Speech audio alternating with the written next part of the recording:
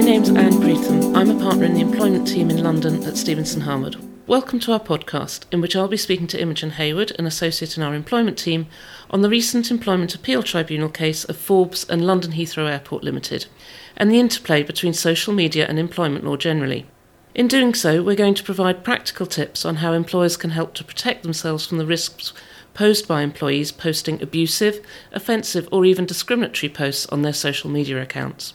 Before we take you through those key takeaways from the Forbes case, can you please, Imogen, just to refresh, provide us with the legal test which governs when an employer can be vicariously liable for the misconduct of its employees? Of course, Anne. The question that must be asked when assessing whether an employer is liable for the actions of its employees is whether the act was done in the course of employment. It is irrelevant whether the employer has any knowledge of the act, or whether the employer could be said to have condoned or turned a blind eye to the act. On the face of it, this may seem unfair. However, there are good policy reasons as to why employers should be vicariously liable for the wrongs of its employees. The primary rationale behind it is that it provides wronged employees with meaningful recourse against a party with the necessary financial resources to compensate for the wrongdoing. This was explored in the case of various claimants and William Morrison Supermarkets plc, a case many of you will be familiar with and an extreme example of the potential impact of a rogue employee's act on the liability of his employer. As a reminder of this case, a former employee of Morrison's published the personal information of almost 100,000 employees of Morrison's on a public file-sharing website. Over 5,500 of these employees successfully issued claims against Morrison's for breaches of the Data Protection Act and of their employer's common law duties. So what does "in the course of employment" actually mean in practice? Rather frustratingly, it depends on the facts of each individual case, and there is no hard and fast rule. This was reiterated by the Employment Appeal Tribunal in the Forbes judgment. Thank you, Imogen. I can appreciate the lack of certainty in the case law can be frustrating for clients, so it's therefore important to get an understanding of the types of situations in which the court will find that an employer is vicariously liable, and the factors that are common to all such cases, so that clients know what to look out for and to protect themselves against. So what happened in the Forbes case? In summary, Mr. Forbes worked as a security officer at London Heathrow Airport. His colleague, Ms. Stevens, shared a racially offensive image of a gollywog on her Facebook account, accompanied by the message, "Let's see how far he can travel before Facebook takes him off." Mr. Forbes was not friends with Ms. Stevens on Facebook, so he did not initially see this image. However, another colleague, BW, was friends with Ms. Stevens on Facebook, and he did see it. BW subsequently showed Mr. Forbes the image while they were working a shift together. Mr. Forbes submitted a grievance on the basis that racist images were being circulated in the workplace. Mr. Forbes' grievance was upheld, and Ms. Stevens received a final written warning for her misconduct, which amounted to a breach of London Heathrow Airport's dignity at work policy. However, it was noted that Ms. Stevens provided Mr. Forbes with a genuine apology for her misconduct and appeared contrite throughout the grievance process. Mr. Forbes complained when he was later posted to work alongside Ms. Stevens. As a result, he was moved to work at a different location without an explanation.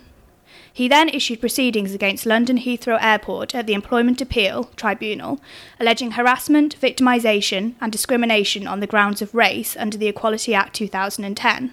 The Employment Tribunal found that Ms. Stevens had not shared the offensive image in the course of her employment. This finding was upheld by the Employment Appeal Tribunal. Thanks, Imogen. So what facts was it that the Employment Tribunal found to be decisive in determining whether or not London Heathrow Airport could be liable for Ms. Stevens' misconduct? The tribunal identified a number of key factors which led them to find that Ms. Stevens' misconduct was not in the course of her employment. The basis for their reasoning was, first, Ms. Stevens was not at work at the time she posted the offensive image. Second, the Facebook post made no reference to London Heathrow Airport or any of their employees. Third, Ms. Stevens did not use her employer's equipment in sharing the image. And finally, the post was published to Ms. Stevens on her private Facebook account. She had a small number of colleagues in her friends list, but the majority of those that had access to her posts were personal friends. The tribunal also found that, while the image was undoubtedly offensive and caused Mr. Forbes distress, Ms. Stevens' sharing of the image did not have the purpose of creating an intimidating, hostile, degrading, humiliating or offensive environment for Mr. Forbes, so his harassment claim was unsuccessful. Surprisingly, relevant to this finding was the fact that Ms. Stevens had offered an apology and she was agreeable to mediation. So it's a combination of many factors which led to the tribunal finding that London Heathrow was not liable rather than just one. It's a multifactorial approach. It's clear that this judgment doesn't mean that employers cannot be liable for their employees' social media posts. For example, had Ms Stevens used a work computer to share the image while on her shift, the outcome would have been very different for London Heathrow Airport. It's also interesting that Mr Forbes chose not to plead his case on the basis that his colleague BW showed him the offensive image while he was at work. I understand that the Employment Appeal Tribunal noted that if he had pleaded his case in this way, that might well have been in the course of employment, and accordingly Heathrow would have been liable. Did the Employment Tribunal consider London Heathrow Airport's conduct as an employer in handling this case? Yes, it did. As you all know, employers have a defence to vicarious liability for claims under the Equality Act if they can show that they took all reasonable steps to prevent an employee from committing the discriminatory act. This is usually evidenced by employers maintaining robust policies and procedures, such as equal opportunities, diversity and inclusion and social media policies, and holding regular comprehensive training to staff on related issues. However, it is widely considered as a notoriously hard defence to prove. Unusually in this case, the Employment Appeal Tribunal heard that the tribunal was entitled to conclude that London Heathrow Airport had taken reasonable steps to prevent its employees from carrying out the discriminatory act in question. This is despite the fact that London Heathrow Airport did not publicise, audit or monitor its social media policy. The tribunal found it was sufficient that it had treated Ms Stevens' conduct seriously and given her a final written warning. That's certainly really good news from an employer's perspective, because the bar as to what may constitute reasonable steps seems to have been taken quite low in this instance. That brings us on to what employers can do to mitigate against the risk posed by employees' social media posts. It's no secret that the line between working and personal lives has been increasingly blurred by the popularity of social media. This has presented a whole host of new risks for employers when it comes to vicarious liability, especially when it comes to reputation. There's a long line of case law involving rogue employees that have made hugely disparaging comments about their employers or their clients on their social media accounts. You may even have read in the press this week about a well-known city barrister who's been identified as posting anti-Semitic material via an anonymous Twitter account. As a first step, we'd always advise employers to have robust policies and procedures in place which deal with equal opportunities, diversity and inclusion, and of course, social media. These policies must be reviewed and updated as necessary on a regular basis and must be communicated and available to staff.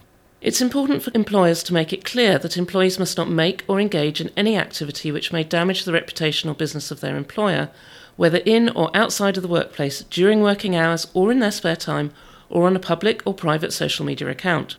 That would include posting or condoning content that is offensive, discriminatory or abusive. Staff need to be aware that these policies may well apply after they've left the office. Policies should also be reinforced through regular and thorough staff training on issues such as diversity and behaviour in the workplace. Accurate records should be kept of who's attended, in case that needs to be referred to later down the line. If policies are maintained and training implemented, that would be highly persuasive as part of the reasonable steps defence argument for an employer. Thanks, Anne. As demonstrated by the Forbes case, it's also important for employers to act swiftly when incidents involving misconduct, particularly of a discriminatory nature, occur. Such matters should be taken seriously and, if appropriate, dealt with under employers' disciplinary policies. If an employer is seen to be taking misconduct seriously, it will be viewed favourably by the tribunal and will act as a deterrent for other employees. And lastly, the Court of Appeal in the Morrisons case explicitly recommended that employers should insure against losses caused by dishonest or malicious employees. If employers have comprehensive coverage against these sorts of events, this could also help to protect them against potentially very high liabilities. So thank you, Imogen. That's all for our podcast today. You can listen again to our podcast and subscribe to the whole series on iTunes or Stitcher, or by visiting the Stevenson Harwood website. Thank you for listening. Thank you.